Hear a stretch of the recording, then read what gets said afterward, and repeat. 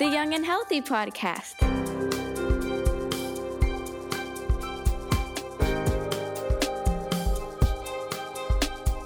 You're listening to the Cincinnati Children's Young and Healthy podcast.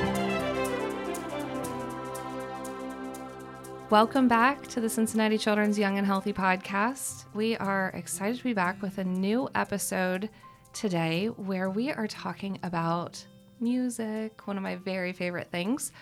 And joining us for this conversation today are Cincinnati Children's music therapists, Erin Seibert and Bethany Rice. Welcome. Thank you. Yay, thank you.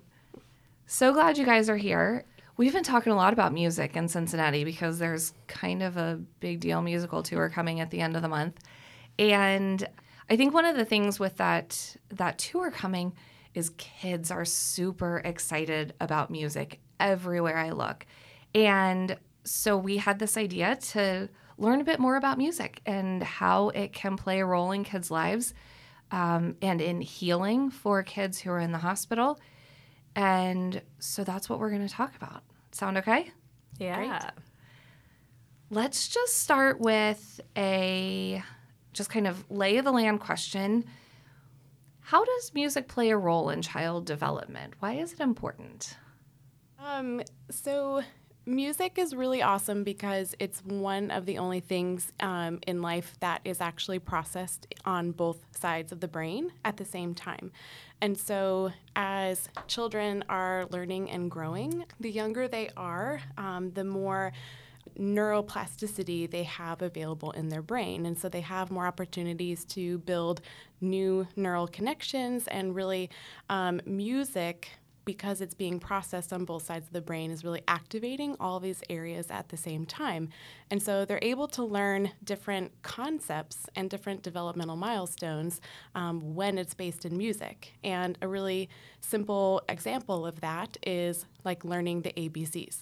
Like no child learns the alphabet without the alphabet song or the days of the week or other kind of childhood songs that we are all familiar with. Yeah, and there's also a lot that can be done just with the mind and body connection that can happen when a child is engaging in music, listening, maybe they're moving to the music, maybe they're playing an instrument, and that integrates a lot of different systems of the body and can just help all of those systems develop more fully. So you mentioned, Erin, that for babies in particular and kind of the youngest kiddos, learning the things that they learn by songs, and you're absolutely right, nobody learns the ABCs without the song. How do those advantages and kind of those developmental milestones change as kids get older?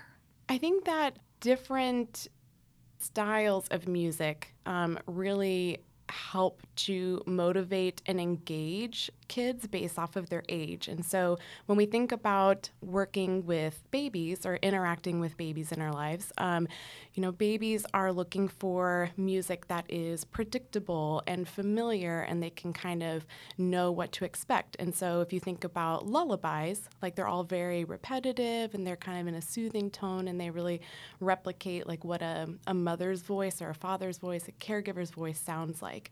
And as a child gets older, those songs really change. And research shows that like older infants, toddlers, school-age kids, they're a lot more interested in songs that are upbeat and like higher in pitch and tonality. And so that's when you'll see kind of the music change for addressing those different developmental milestones. And, if you think about if you're happy and you know it, clap your hands. Mm-hmm. That's a very like interactive, engaging. You are addressing different gross motor skills and bringing your hands to midline, which is so good for development. And I think just all of those classic children's songs, you kind of can see how they apply to the different ages. Yeah, and then moving through to like adolescents and teenagers, a lot of the ways that music can benefit them has to do with more of just the emotional expression that can happen through music. And there are lots of opportunities for socialization, maybe,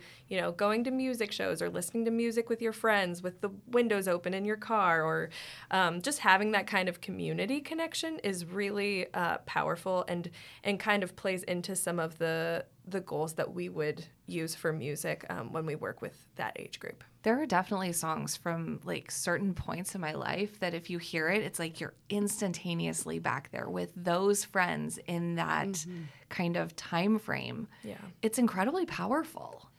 So a benefit of music is also language development. There are probably words that kids hear first in songs. Will you explain that a little bit and how that can benefit kiddos as they're both learning their first language, and then any benefits to learning it if they're working on learning another language too?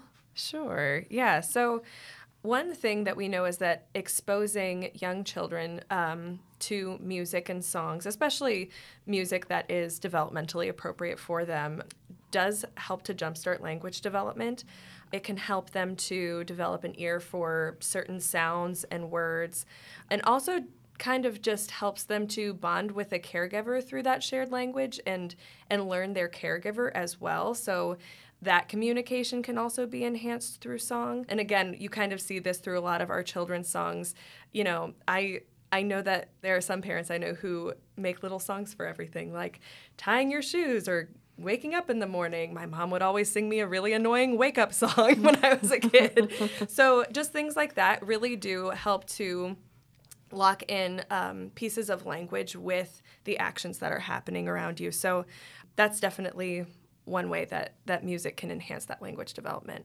So let's talk about socialization around music. And I had mentioned that there are certain things that I'm just like immediately back with the people from a particular part of my life.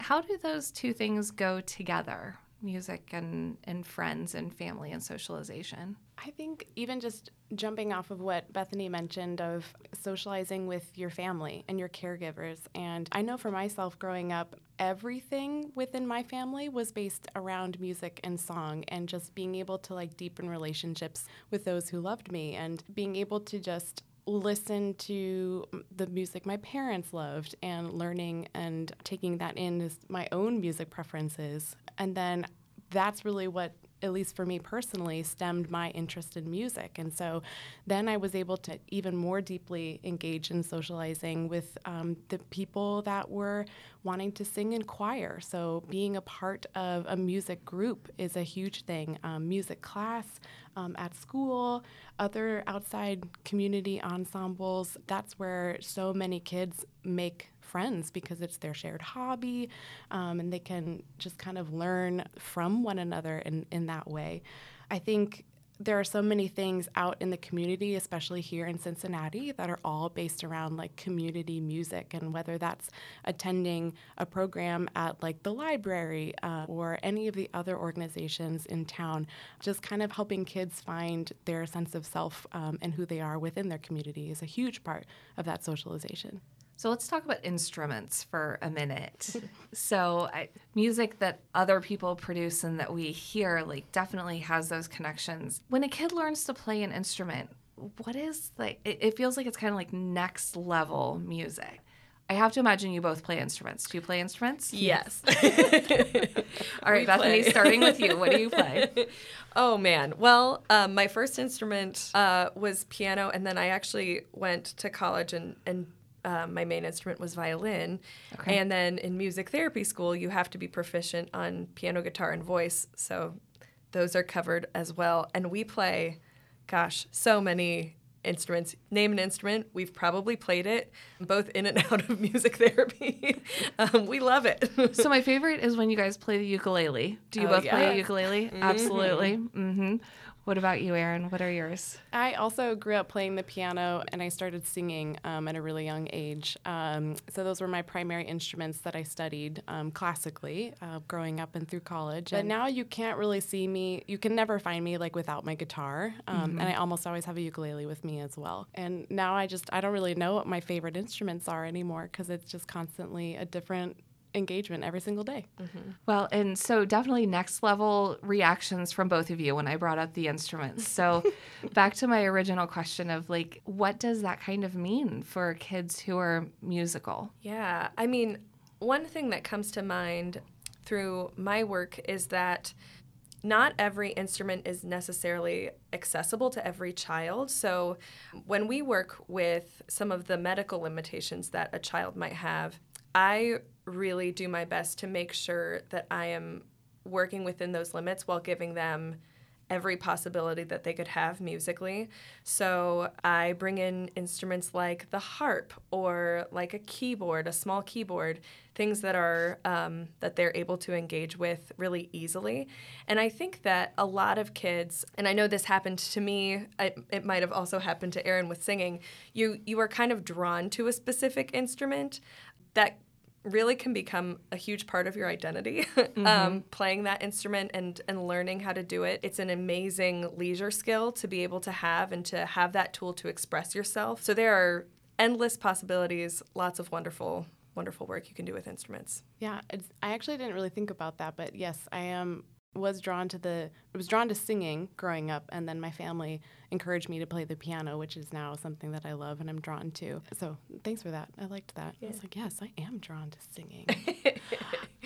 But I think the other thing that I wanted to add about the instruments is that I think sometimes, I know this gets expressed to me a lot, where parents are like, they really value the benefit of a child learning an instrument. And so they always ask me for my advice about like, what instrument should I learn, which is the best one to learn.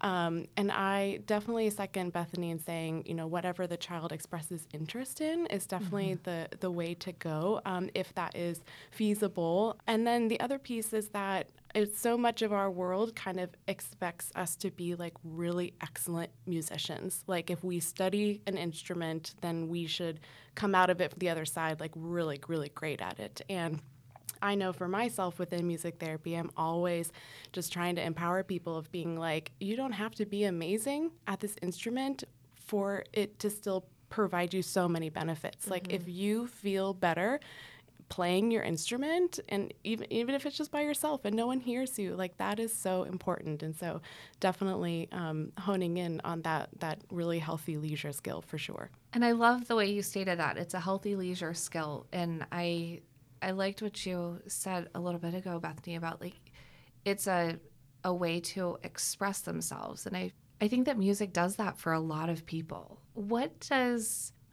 different forms can that take? Like, how have you guys, in your experience, seen kids who just connect to music and it makes something better? That's a huge question. I'm sure it is. I'm sorry to do that to No, you. that's okay. Gosh, I mean, in music therapy, we do kind of often talk about all of the different ways that music can be experienced. So there are like receptive ways of experiencing it where you could just turn on your favorite song and you listen to it and it takes you through a lot of different emotions or to different memories. There's also active music making where you sing or you pick up an instrument. There's music writing, which I do a lot with some of my patients, where we just maybe even just write down a few quick thoughts and then turn it into a song. There's dancing. There's so many ways to experience music, and it really just depends on what someone's interest is and what they feel like could benefit them the most. Yeah, and some of my favorite experiences are just like making up and creating music in the moment and not like worrying about it being something that exists past this moment in time too. And so just being able to like bring things for kids to play on or explore and just empowering them of being like, yeah, that was awesome music. Like, is that something you'd hear on the radio? Probably not, but it still was so expressive and often can just kind of distract from whatever it is that was occurring before that moment and just kind of take you to a more mindful and intentional place. Do you guys have any like music from other parts of the world that you particularly love? Ooh. I was like, personally, professionally? Yeah. Both, either, whichever one. Like, yeah, there are some that are just really rhythmic that probably have a place and time where they work really well in music therapy. I don't know. That's just a curiosity question because you're both such students of music. I have had the privilege to work with a lot of different patients from a lot of different backgrounds, and we do have that privilege here. And I often have gotten to learn from them of what instruments they love, what their cultural background is, different songs that are really important to them. So I almost feel like the student in those moments of learning those things. I had someone recently ask me for this Indian drum, and so I was able to get one, and then they were showing me how to play it. It's so cool. Our work is awesome because we do get to experience music from a lot of different cultural backgrounds. Personally, most recently, I've been listening to French pop music because it's just really beautiful sounding.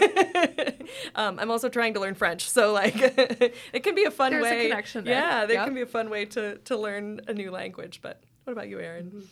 Yeah, I would add similarly, we do incorporate a lot of like world percussion instruments in our work because, like you were saying, so many different cultures use a lot of percussive instruments. I also use the opportunities to learn from our patients and families about what music is most important to them and do my very best to, as authentically as possible, kind of recreate that music with them, if they are wanting it to be live music or just having them share like their favorite recordings with us. And I love to try to take on the challenge of incorporating different music from different languages and being able to replicate that as best as possible. And I would say personally, I definitely love a lot of K-pop.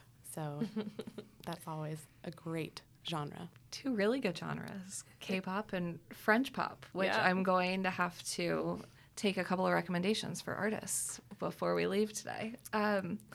You've both been telling us about your work a little bit, and to take a step back, what is music therapy? Yeah. It's another big question. It Sorry is, about that. and honestly, we even were discussing this before we got together because the question of what is music therapy is so difficult to answer. And so we'll give you our textbook definition, which is the use of music to accomplish non-musical goals within a therapeutic relationship by a credentialed professional. That is us. I have always also said that I think music therapy is best understood when experienced. And so really our work, and even my work and Bethany's work, look a little bit differently just because we work in different clinical areas. But we are essentially using music to facilitate different therapeutic goals. And so if I'm working with a patient who has very specific treatment objectives, I'm looking at how I can use different aspects or different elements of music, so like rhythm and melody and tone and timbre, how I can really adjust all of those things in order to work towards that functional treatment objective. We do a lot of co-treating with all sorts of disciplines across the hospital system. And so we're really just ultimately looking at how we can, improve different therapeutic goals for our not only our patients, but also their families as well. Anything to add, Bethany? Yeah, no, that was a great explanation. I would say one awesome thing about our work here at Cincinnati Children's is just we have a culture of being very patient-centered. And so I get to connect with a patient or family and be able to just ask them what's important to you in this hour that we're together. And sometimes it's just, I want to have fun and forget everything around me for an hour. And I get to do that with them through music. So it's such a great job. I tell everyone it's the best job. Music therapy is the best job.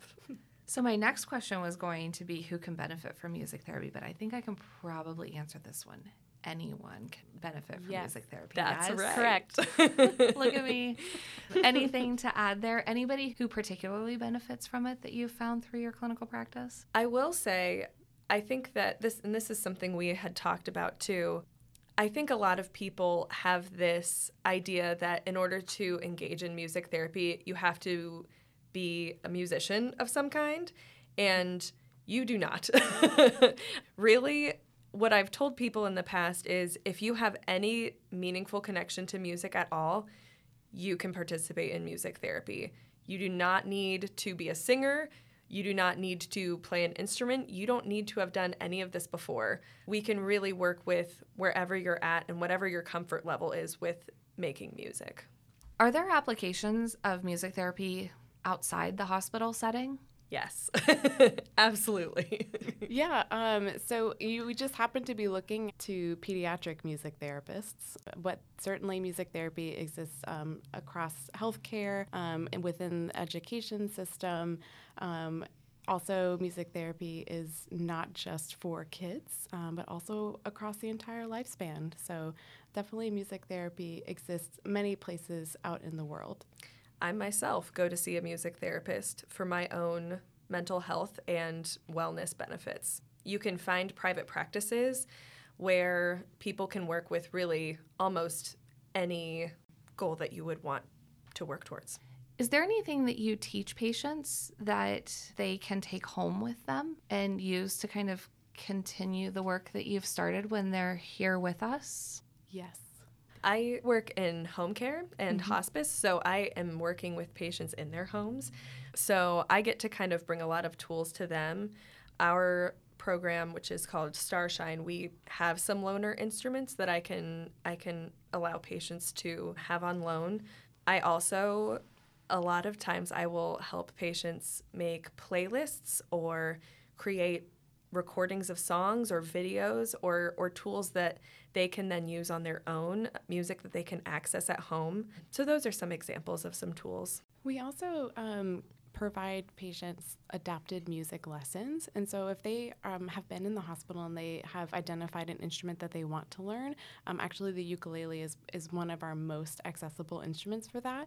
And so we'll often teach them a number of things to kind of get started. And then we'll also help provide them with resources and ideas for how to continue that learning independently at home if they want to. And the other thing I wanted to add is that because a lot of our work is also family-centered, I actually spend a lot of time providing tools and resources to our parents so that they can continue to make music together when they go home as well, and trying to help empower them to feel like they know how to engage with their baby or their young one within music when they go home, and kind of normalizing that experience for them all.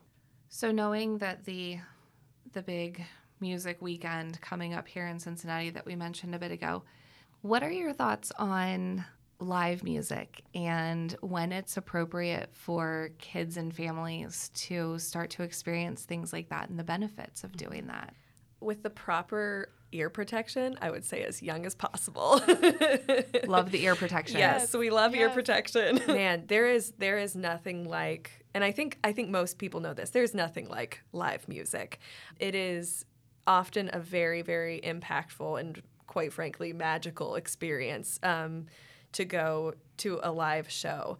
And so I think, if you do have proper hearing protection for your children and it's an accessible space, absolutely any time is a great time to start exposing them to different styles, genres, and bands. It's also just fun.